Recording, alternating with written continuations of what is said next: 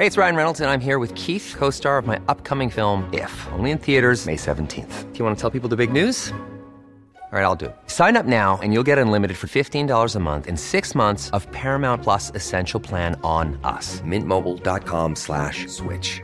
Upfront payment of $45 equivalent to $15 per month. Unlimited over 40 gigabytes per month. Face lower speeds. Videos at 480p. Active Mint customers by 531.24 get 6 months of Paramount Plus Essential Plan. Auto renews after 6 months. Offer ends May 31st, 2024. Separate Paramount Plus registration required. Terms and conditions apply if rated PG. Even when we're on a budget, we still deserve nice things.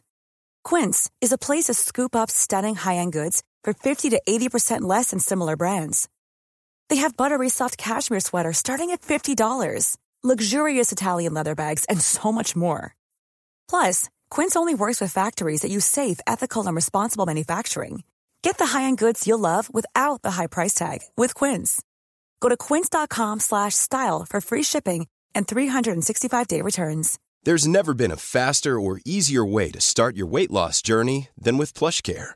PlushCare accepts most insurance plans and gives you online access to board-certified physicians who can prescribe FDA-approved weight loss medications like Wegovy and Zepbound for those who qualify. Take charge of your health and speak with a board-certified physician about a weight loss plan that's right for you. Get started today at plushcare.com/weight loss. That's plushcare.com/weight loss. plushcare.com/weight loss.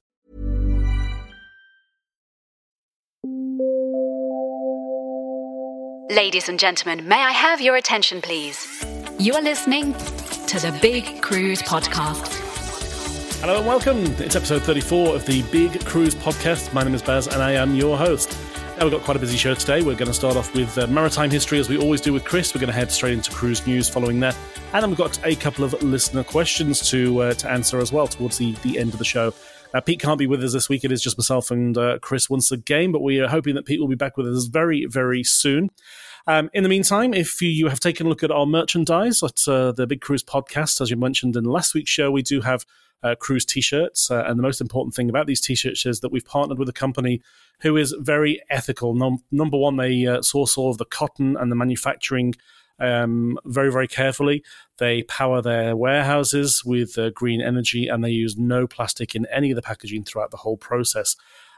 We have got about 2 weeks left before delivery closes for international orders. So if you're interested in surprising a loved one or a cruise geek with a nice Christmas cruise tee, then head to the merchandise page. The link is in the show notes, and you'll also find it on our website as well.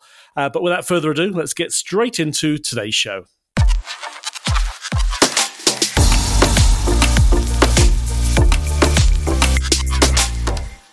And as always, at the top of the show, we always welcome Chris Frame to bring his maritime history and cruise news. Chris, welcome to the show. Thanks so much, Barry. Great to be back again. Yeah, it's another Friday. We've got lots to talk about this week. But for the history this week, we thought we'd talk about how and why ships have been recycled over the years. Obviously, it's not a new thing. It's happened for many, many generations. But you can kind of explain how it was done in yesteryear and how it's done today as well. Yeah, I think that's one of the things that we're seeing so much of this year is that so many people are noticing that cruise ships are being scrapped because, you know, for the last sort of 30 years or so, we've not really seen mass scrapping of ships. It's been, you know, occasional ships here and there. Yeah. There's always ships being scrapped. But, you know, the boom in cruising had kept so many older ships in service for so much longer than they would normally, you know, have been in service for because they build these ships with, you know, like service life expectations of 25, 30 years, and some of them have been around for 40, and, you know, the oldest ship we talked about last week is over 70 years old. So there's many cruise ships that have had long service lives.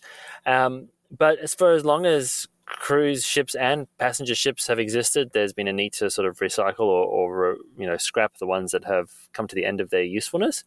Now, you know, back in the era of the ocean liner, many of the ships were, you know, if you were a British shipping company, for example, you would be building your ships in Britain, and similarly, you would be scrapping your ships in Britain, and there was some very sort of iconic ships that were broken up in Scotland and in northern England at big scrapyards that they used to have there, which were quite close to where the shipyards were where they used to build the ships. And the same thing would happen for French ships and German ships and Italian ships and American ships and that sort of thing. Nowadays, of course, it's consolidated a lot more. Ships are built in a number of big shipyards across the world, and it doesn't matter what country they're being built for. Where the shipping line is owned, they'll be built by these expert shipbuilding companies that have years of expertise. And similarly, scrapyards are the same. And so we see scrapyards in Turkey and in India, for example, that they're taking the majority of the ships that are being broken up now, because those are the places where the scrapyards are the most established at doing this sort of breaking up of ships. Now, the visuals you can see, like you look at it online, you can see videos on YouTube, you can see photographs. Many people are reporting about it, these ships being scrapped. And it's the shipyards in Turkey that are getting the most attention, because that's where the big Carnival and Pullmantur ships were sent. And so we have this process where they're being broken up together on the beach. That's certainly one way to do it, and it's how it's done in this particular shipyard, scrapyard rather, in Turkey. It's also how it's done in a very well-known scrapyard in India called Alang, where they drive the ship to its to like an anchorage area off the coast, and that's where the last of the non-essential mechanical and bridge crew are removed from the ship. And it's its lightest point there, so as much of the heavy machinery and equipment has been removed before the ship goes to those scrapyards. So you might see things like the heavy casino equipment, for example, removed, or anything valuable that's not going to be scrapped with the ship. And then on the day that it goes to the beach, it is run at a high speed for the little voyage from where the anchoring location is up onto the beach. I've seen on this particular scrapyard in Turkey, they light a flare to allow for those driving the ship to have somewhere to aim, I suppose. And off they go. But, never in recent memory have we seen ship after ship after ship all lined up like that. So we've got the remnants of Sovereign and Monarch and Carnival Fantasy and Inspiration and Imagination all there together. Asta's sadly on her way there as well. And so that's what I think makes it so visual and so seems so unusual, is that they're all sort of lined up like that and broken up in different parts. Now, what's interesting, Baz, is quite often before a ship is scrapped, historically, it'll be de-stored, so they take off all the valuable items. A ship like Canberra, for example, which was scrapped in the 1990s, she was de-stored in Southampton, and she had valuable P&O artworks and memorabilia, and the golden cockerel, which is a trophy in the shape of a rooster, a cockerel, that is handed over to the fastest ship in the P&O fleet. So all those things were removed from the ship before she left her home port. And then she went to India, and she was scrapped at Alang. But the ship was difficult to scrap because she had such a deep draft that they couldn't really get her up onto the beach properly. Oh, wow. But they debranded her. Like, she still had her yellow funnels, and had her name until she was scrapped. But they took the P&O logos and that sort of thing off the ship, so sort of made it a little bit less obvious what it was. But these ships we're seeing now, particularly for the Pullmantur ships, I mean, the company had folded over, right? So it still had the logos on the funnel. The Carnival ships, remarkably, still sitting there with most of the bow area removed, but the big Carnival funnel is still very visible, which is quite unusual, not to have even painted it a different color, but it just shows the difficulties that there are in the market at the moment. There isn't like money to spare to paint the ships, or they needed to get them there so quickly, or whatever the reason was. That does make it look quite visual, which is why I suppose it's standing out so much this year. And then I guess the only other thing really to touch on that a lot of people have been asking me about is what is recycled. And these ships, they're going to the yard with everything on board pretty much still. Like, I mean, valuable items and the heavy things that I mentioned might be taken off, but all the beds are still there, all the dresses, light fittings, all that sort of stuff. And so the team goes, or the scrapping crew go through that and starts to remove those items and anything that can be sold or recycled, or in some cases, things are donated to charities. I know when QE2, for example, went to Dubai, and they cleared out all of the stuff that she wasn't scrapped, of course, but when they cleared out all the stuff that was not needed anymore inside the ship, a lot of it went to charities. And then they start breaking the ship up, and things like the steel and the aluminium is recycled. Glass, of course, can be recycled. And then there's other things like carpeting and that needs to come up. Machinery can be recycled and restored in some cases, or broken down even further. And a lot of the stuff like the chairs and the dining tables and that sort of thing, you can, as a collector, you can actually find them for sale online, and you can buy items from scrap ships. And so I know some collectors who actually have their houses decorated in old scrapped ship interiors. So you've got like a room that's from the United States, and a room that's she wasn't scrapped as well, but she was stripped out.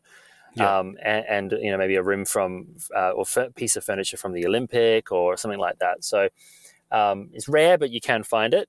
And in some very rare cases, since I mentioned Olympic, there's hotels. There's a hotel in the United Kingdom, for example, that had its interior decorated in wooden pieces that came from the Olympics interior. So you can go in and have it's called the White Swan Hotel, and you can go and have a meal in the dining room, and it's actually decorated in the original Olympic dining room woods. So it's found a second life there, and has actually been in situ there for much longer than it was ever on the Olympics. So, wow. It's such a wide and broad topic, and usually, some of these famous ships, got Norway, for example, which was scrapped in the early 2000s. There's Canberra, late 1990s, and you can find the occasional photograph of them being broken up. I mean, there's 5 or 6 or 7 very graphic images showing the ship in various states of the scrapping process, which is quite heartbreaking for anyone who loves those particular ships. But that was about it. But now, of course, the good old social media. Exactly, Baz, and the guy and the team who's working there in Turkey are in some cases like live streaming the ships being beached on Instagram, and it's just so visual. Like you can actually watch it as it's happening.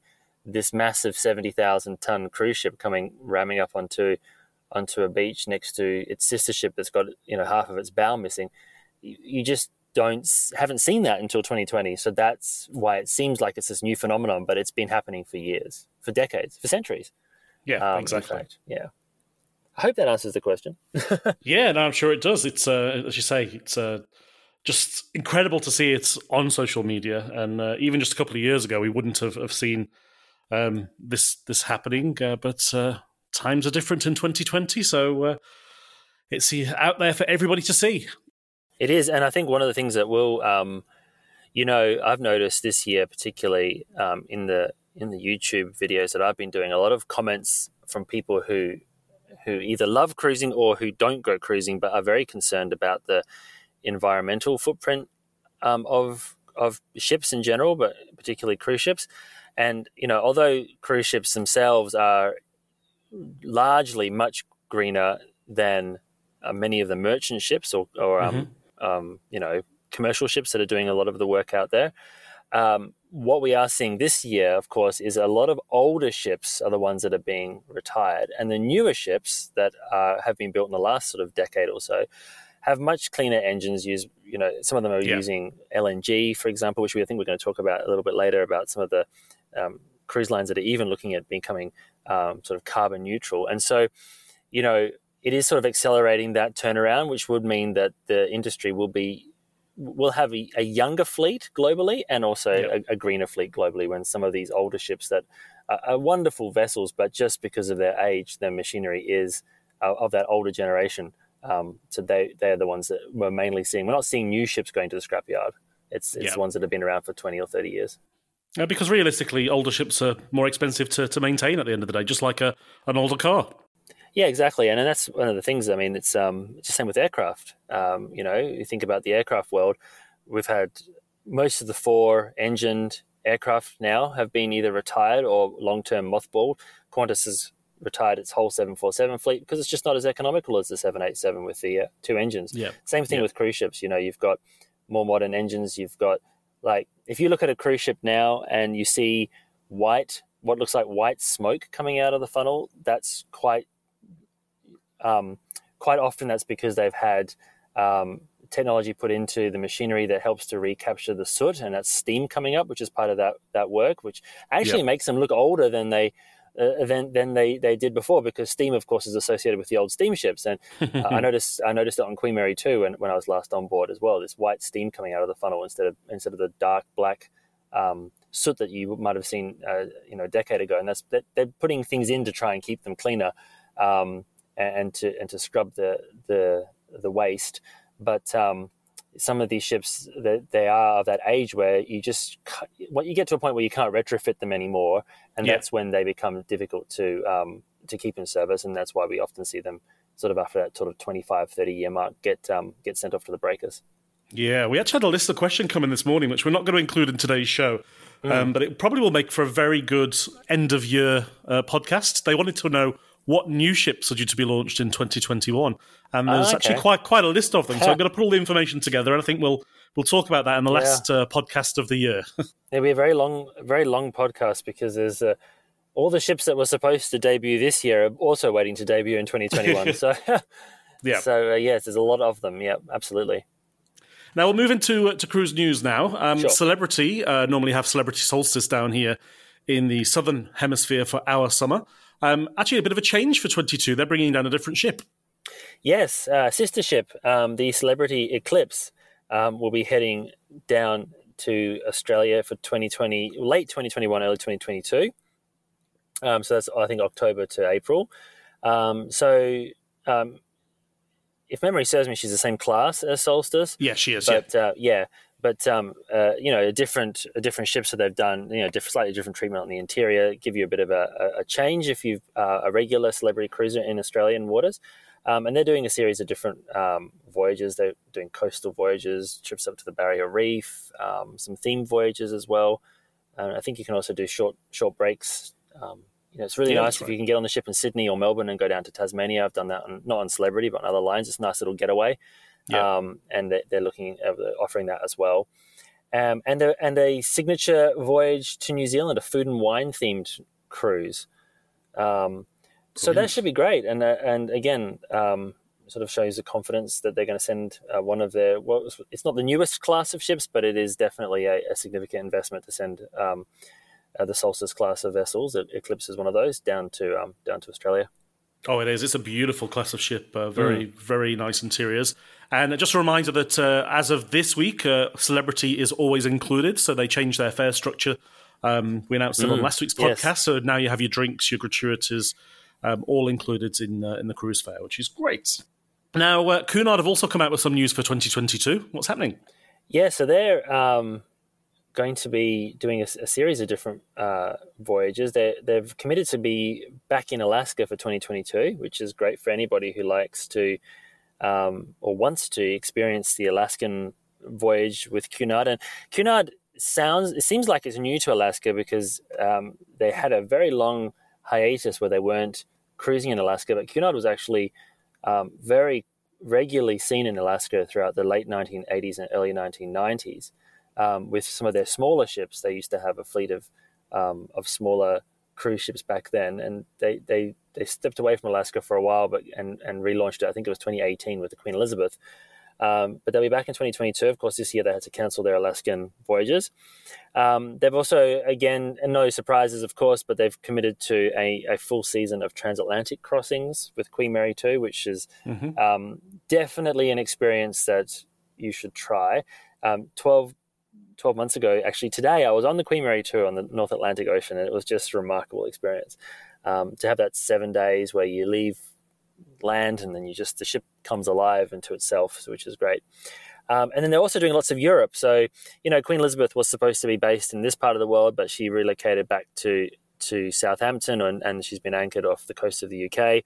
So late 2021, 2022, we'll see her focus on a series of voyages in Europe before coming back here to our part of the world. And so she'll be doing voyages out of Barcelona. And Queen Mary 2 is actually also going to be making some visits to Norway, which will be nice. She started her career going up to Norway in 2004.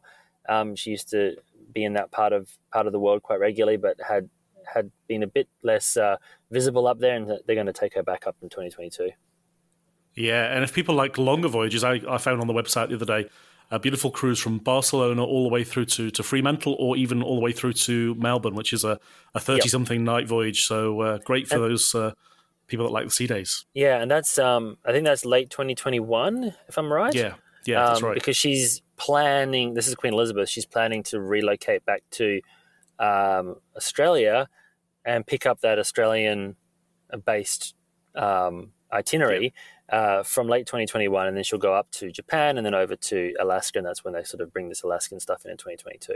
So it's kind of like the European voyages they're doing in Queen Elizabeth are what's filling the gap after sending the ship back, because we just don't know when every different country is going to open up again. But by late, so by 2022, they're obviously expecting that they'll be able to resume all those very popular voyages and get things back to normal. Now, we've spoken a bit over the past couple of weeks about cruise lines having incredibly busy days and breaking all records for sales. Viking actually broke a record this week. They've actually sold out their world cruise. They have, yes. It's a Viking Star. She's going to be doing this 2021-22 world voyage, over 100 nights around the world, which would be just a beautiful thing to experience. And, yes, sold out. So they're also hinting, I suppose, that things are looking quite good in terms of demand for 2022 and 2023, because many of the cruise lines are opening things up much earlier than they normally would, because, of course, 2020 has been such a mess. And that's great. Like, for any of us who love being on ships, I think people are just really looking forward to being able to step back on board again. And it sort of shows when they have record days like this that it's not just you feeling like that, listener. It's everybody. So we're all chomping at the bit. Yeah, I mean, Viking, to be fair, have been one of the few cruise lines that have continued to advertise throughout this whole situation. So they're doing very, very well out of it. They, as you say, they've pretty much filled up or sold very heavily into 22 and have opened up into 23, which has been incredible. But Uniworld, which is a river cruise operator, has also just this week announced their 2022 collection. Yeah, and they're doing, they're not just limited to one geographic area. You can cruise with Uniworld on their river cruise ships in European waterways, also throughout Asia, and Egypt, which I thought sounds pretty interesting. I think that'd be a great way to see different parts of the world on those river cruise boats, and the lifestyle on board is quite different to the ocean cruise ships, so it's a bit more sort of laid back and relaxed. And so that would be, with 2022 now on sale, you can start to plan, like if you're doing a land-based holiday, but you wanted to include a river cruise into it. And it's probably for anybody who's very worried about being at an open ocean and seasickness and that sort of stuff. I mean, I'm not saying it doesn't happen on rivers, but it might be a nice way to sort of try the cruise experience, something a little bit different, and see the different parts of the world. Yeah, and Uniworld are a really nice size. Their ships tend to carry fewer guests than the other cruise operators, and just some incredible touches that they have on board as well.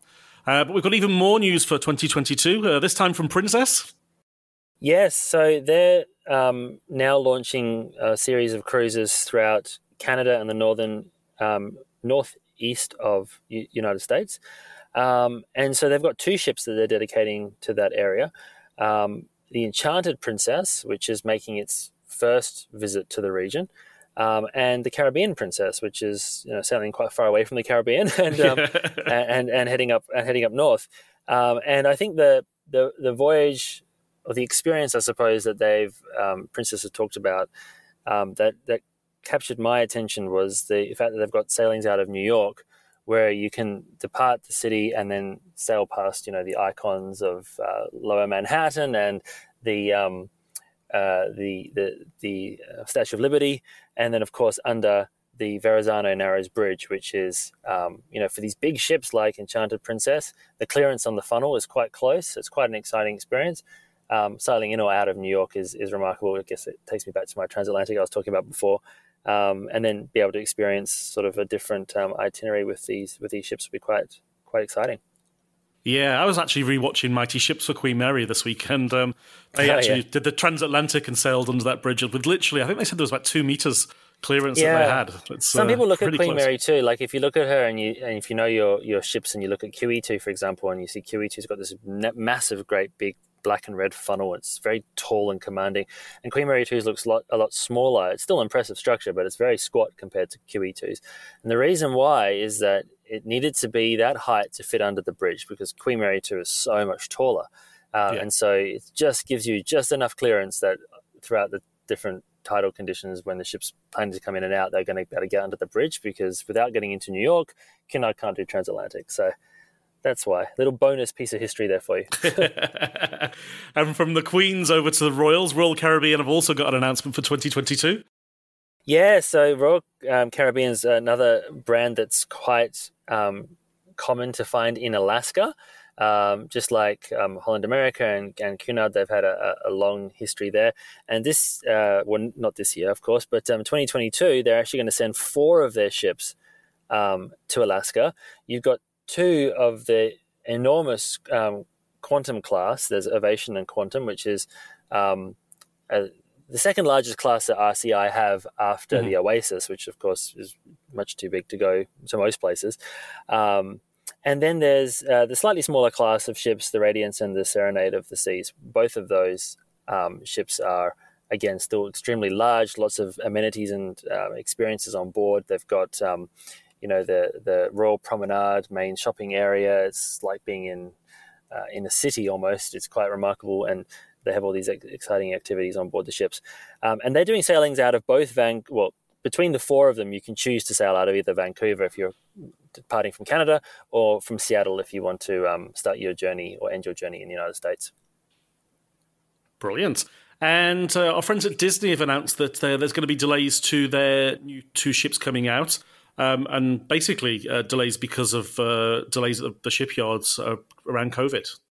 Yeah, so this is, again, for anyone who's been regularly listening to our chats, there's been quite a lot of disruption in the delays and deliveries of ships throughout 2020, 2021, because of the impact that it's had on land-based infrastructure, just like shipyards and the like. So these 2 ships are being built at the Meyer Werft shipyard in Germany. They've got a lot of experience building big ships for Disney as well. So they'll be spectacular when they come out. The Disney ships are just so unique. They kind of look like what an ocean liner designer in the 1950s might have drawn to make a ship look modern. Like, it was just twin funnels, a beautiful pointed bow, but then sort of streamlined and all that sort of thing. But yeah, so they're going to, the 2 new ships just being pushed back with the 2022 and a 2023 entry into service, and then that will bring Disney up to a 6-ship fleet. Yeah. And then we've got a couple of pauses. First of all, P&O Australia have announced a further extension to their pause. Yeah, so P&O Australia at the moment, a 1-ship fleet. Of course, we've got 2 others coming next year entering into service. But the Pacific Explorer, which is their current vessel that's laid up along with everybody else, she's now not expected to return into service until February 2021. Again, all of us here in Australia, and I suppose those in New Zealand as well, where there's cruise bans in place, are watching and waiting to find out if there's any information about when that ban might be lifted. And I imagine the cruise lines are doing the same thing. And so 2021, February now for Pacific Explorer. Sure. And you touched on the eco goals of the cruise industry in general, but AIDA, which is the German brand of the Carnival Corporation, has committed to something by 2030. Yeah, and AIDA's actually quite well respected for having a very sort of strong environmental conscience. I think we did a previous podcast where we talked about awards that were given out for that's right. Lines. And AIDA was up there, particularly amongst the large ship brands for sure. And so they've also one of the shipping companies that are within Carnival Corp that's taking on these LNG-powered ships, which immediately, it's still got a carbon footprint, right? But it immediately reduces it when it compares it to sort of bunker fuel, which is much more carbon heavy. And that's AIDA Perla, and then her sister ship, AIDA Cosma, is also going to be of the same sort of design. But they haven't just stopped there. They're actually also installing sort of batteries power storage and fuel cells on board the ships to help, run the hotel services, which reduces the load on the engines, which is making a significant reduction in the amount of emissions that these particular ships are putting out. And they're also retrofitting that into some of their not old ships, but they're older than the Perla and the Cosma. So that's great for AIDA, and their plan is to have the ships emissions neutral by 2030. So, Incredible. just 9 years away.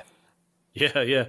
We've seen a few cruise lines now introducing fuel cells and battery storage systems, and it's obviously going to be the way of the future.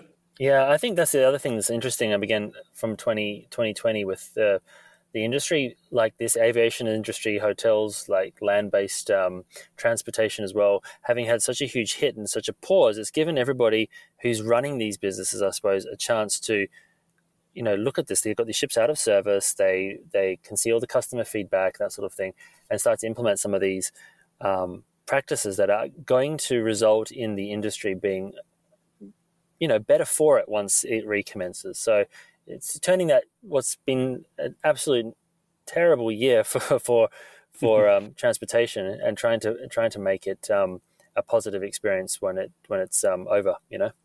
Yeah, no, exactly. Now, Chris, if you've got time, we've got a couple of listener questions, but we'll take a quick break. No worries.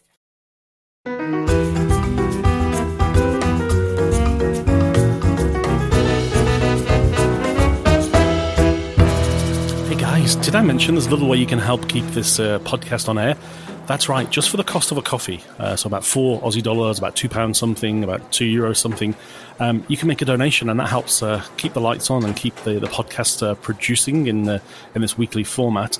Or you can join up as a member and make a monthly subscription, and in return receive some incredible bonus material as well.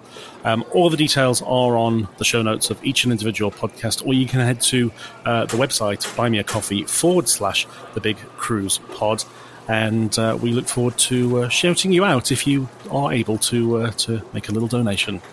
Thanks in advance.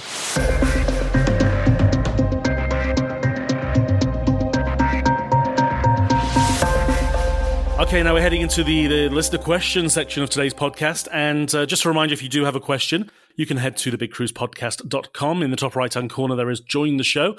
And by putting in your details, putting in your question, that'll come through to myself and Chris, and we'll do our best to answer it for you. And it's also the same way if you want to leave a cruise review. Now, we know it's been some time since any of us have been on a cruise, but if you had a good experience, or if you had any experience that you want to talk about in the last couple of years, you're more than welcome to do so.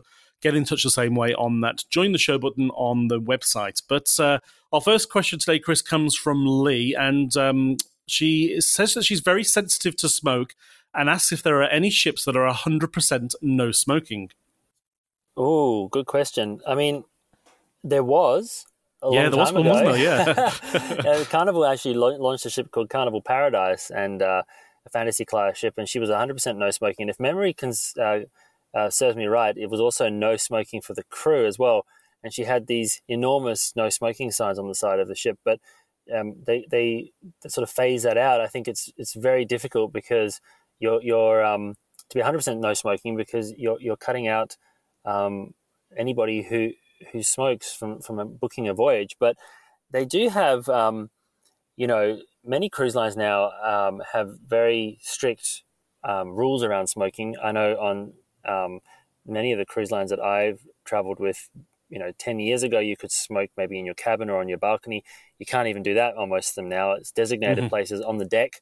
And I think you were saying in the break there, Baz, that a few of the cruise lines also have rooms that are certified as being smoke-free. Yeah, so a couple of lines have what they call spa accommodation, which serves two purposes. Number one, it's very close to the spa and the treatment areas, and you get some benefits with that. But they are also guaranteed to be no smoking, because there is a very severe fine imposed if anybody is to smoke in those particular cabins. And they also have some different filtration systems and air purifiers available in the rooms as well. So that might be an angle to go down if you are particularly sensitive. But as you say, all the ships that I've been on in the last kind of 5 years, you don't really notice smoking as much as you used to. Yeah. The purifications and the ventilation. Yeah, on exactly. a deck, but certainly in the indoor spaces or the public lounges, you very, very rarely come across it, I think, on the newer ships for sure. Yeah, it's a bit harder on the ships as well than it is on aircraft because, of course, the aircraft are fully non-smoking once you're on the plane. But at worst, you're looking at maybe a day in the air if you're flying one of these long haul trips. Whereas if you're going on on a cruise, smokers just wouldn't. Some of them just wouldn't book, I suppose. So they are welcome to come on board, but they do have to keep to these designated areas, which is usually an open deck area, and it's usually on one side of the ship in one particular location where they have signs up that might say designated smoking area, or maybe there might be one or two little locations. But I think most of the ships now generally it's not even indoors; it's just outside. Yeah, and those places are becoming smaller and smaller every year, pretty much, as smoking becomes less popular. But realistically, Lee, if you speak to a really good, clear, accredited travel agent, they will be able to find you the right ship and make sure your cabin is in an area that's away from any outdoor smoking decks, and maybe have a look at that spa accommodation, because it is one way just to try and avoid it as much as you possibly can. Now, our next question, Chris, comes from Lou.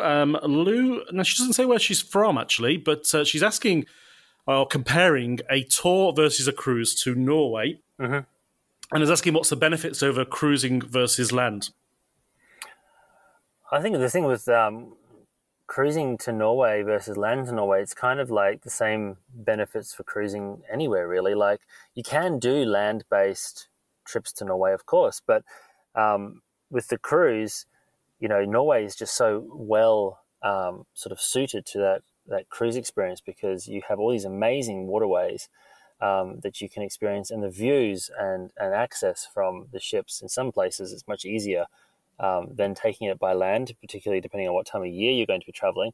But also just the sights that you get from being on the water, looking at the fjords, or looking at some of these iconic northern ports where you're pulling into these beautiful locations, and you've got this full vista of it from the ship. It's quite remarkable.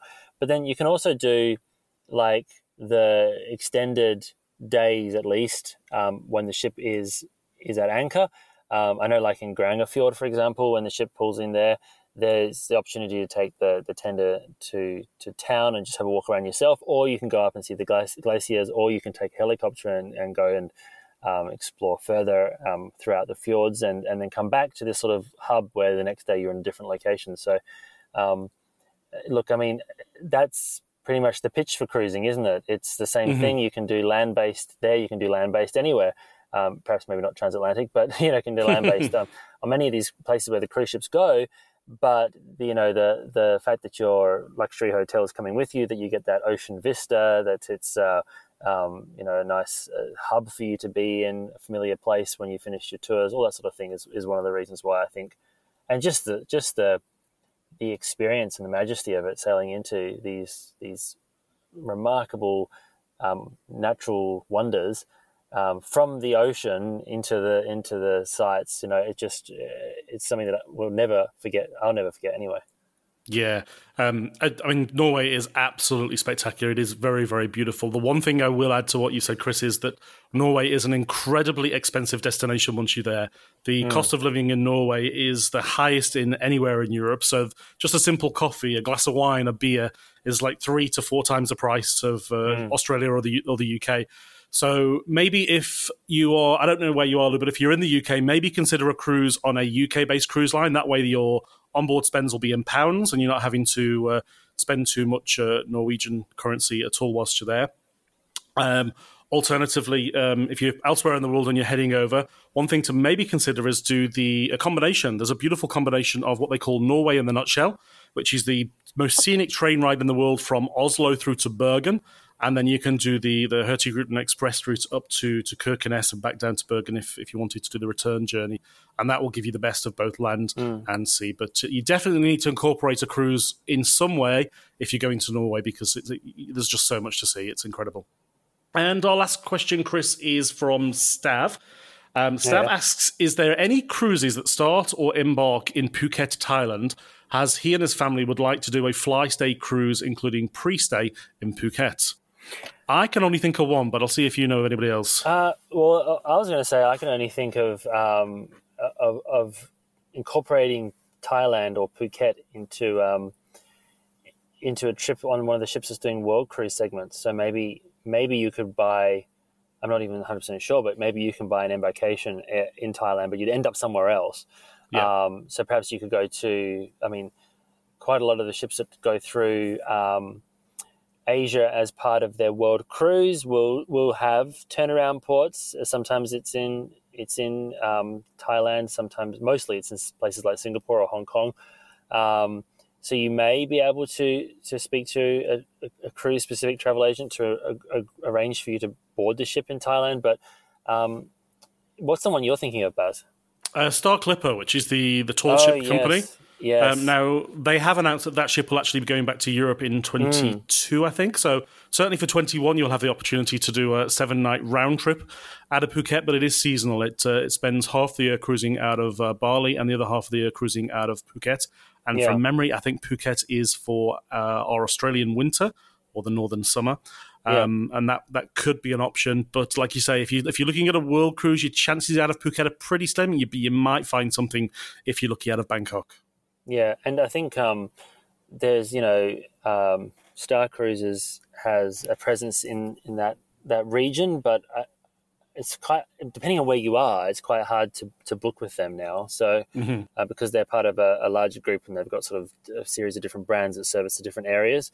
I think most of the ships that we remember from Star Cruises have either been retired or have been transferred across and renamed under Dream Cruises. And so it's much more sort of, it's like P&O Australia is hard for people overseas to book on it. It's a bit more sort of tailored specifically for that area. It's a regional cruise line. Yeah. But look, I mean, if Stav finds one and he wants to let us know so we can help people in the future, just send a message back in, Stav, and we'd love to hear what you end up doing. Yeah, and I can recommend Star Clipper if you want a different cruising experience. It is the tall ship, so it's not you haven't got rock climbing walls and ice skating rings, but it's a sailing experience with only a limited number of passengers cruising down the islands of Thailand. Then I think you'd have an incredible time, and I think even the kids, we don't know how old they are, but I'm assuming they're probably a little bit older, would probably enjoy it as well.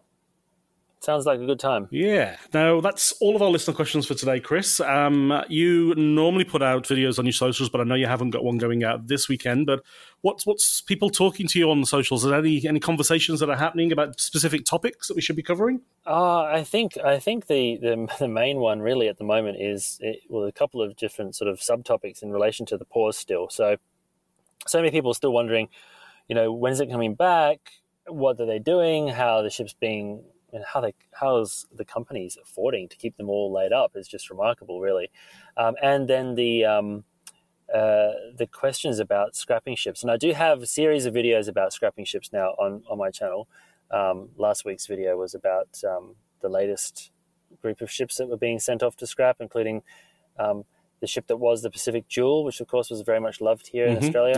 Yep. But yes, it's just people seem to have an appetite at the moment for watching what's happening to the industry, and sort of it's like a horror show in some cases, with all these ships going off to scrap. But also, I think the amazement that they've been able to keep the passenger ships laid up, and these companies are still in existence when you think about it, without any customers for so long. It just shows the strength that cruising has had over the years, that they've been able to sustain themselves, which, you've got to give them credit for that. Yeah, and as I don't think anybody's actually physically cancelled any new ship orders. Yes, the delivery dates might be moving because of delays that have happened in the pipeline, supply pipeline, but there's a lot of work going on behind the scenes to make sure some incredible ships come out in not only 21, but right through to 25, 26, 27 even. Yeah. It sounds like the industry, when it comes back, it will come back with a, leaner, greener, and more sort of maybe even more refined product. With announcements like what Celebrity's saying about all inclusive. I mean, it's just giving all the brands an opportunity to think, what do they want to look like into the future? And a lot of the announcements sound very positive. Yeah, no, exactly. Couldn't agree more. Chris, it is always a pleasure to speak to you. Friday's come around very, very quickly, and I'm sure next Friday we'll be here very soon. It's always a pleasure, mate. Speak soon. Thanks, Baz. Take care. That's all for today. If you enjoyed this episode, please subscribe and leave us a review on Apple Podcasts, Google Podcasts, or wherever you find your favorite podcasts. Until next time, bon voyage.